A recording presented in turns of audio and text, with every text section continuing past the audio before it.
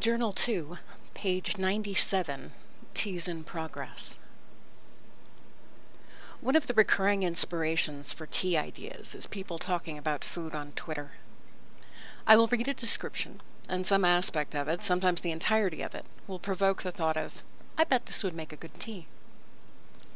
Most of the time when this happens, the idea gets scribbled down. On a good day, it goes directly into a tea journal.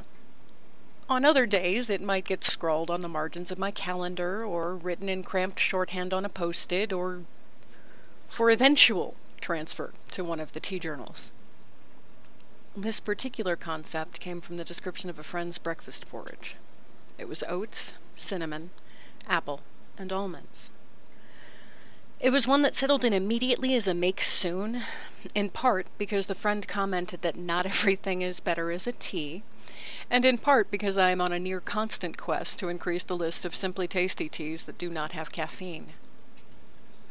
Nothing immediately sprang to mind as a name for this tea, probably because there were a number of different directions the theme for it could have gone in, and sometimes my brain gets snarled up in its own traffic, which can be frustrating. In this case, the name could come from the comforting nature of the combination of foods, or from the sheer stubbornness I can have both in proving concepts or in the pursuit of tea ideas, or even from the seemingly infinite number of possibilities for tea. Sadly, at this point, there is a bittersweetness to the whole affair, as the friend who inspired it is no longer here to speak to or to weigh in on possible names for what she inspired.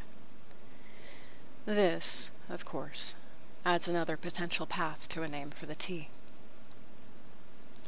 Initial queries sent into the Twitterverse did net a few ideas.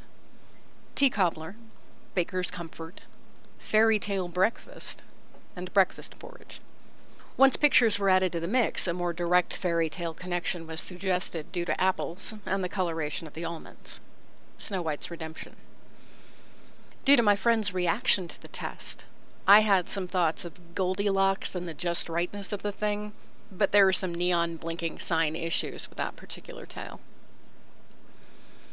I would appreciate any input, from weighing in on the current ideas to suggesting others.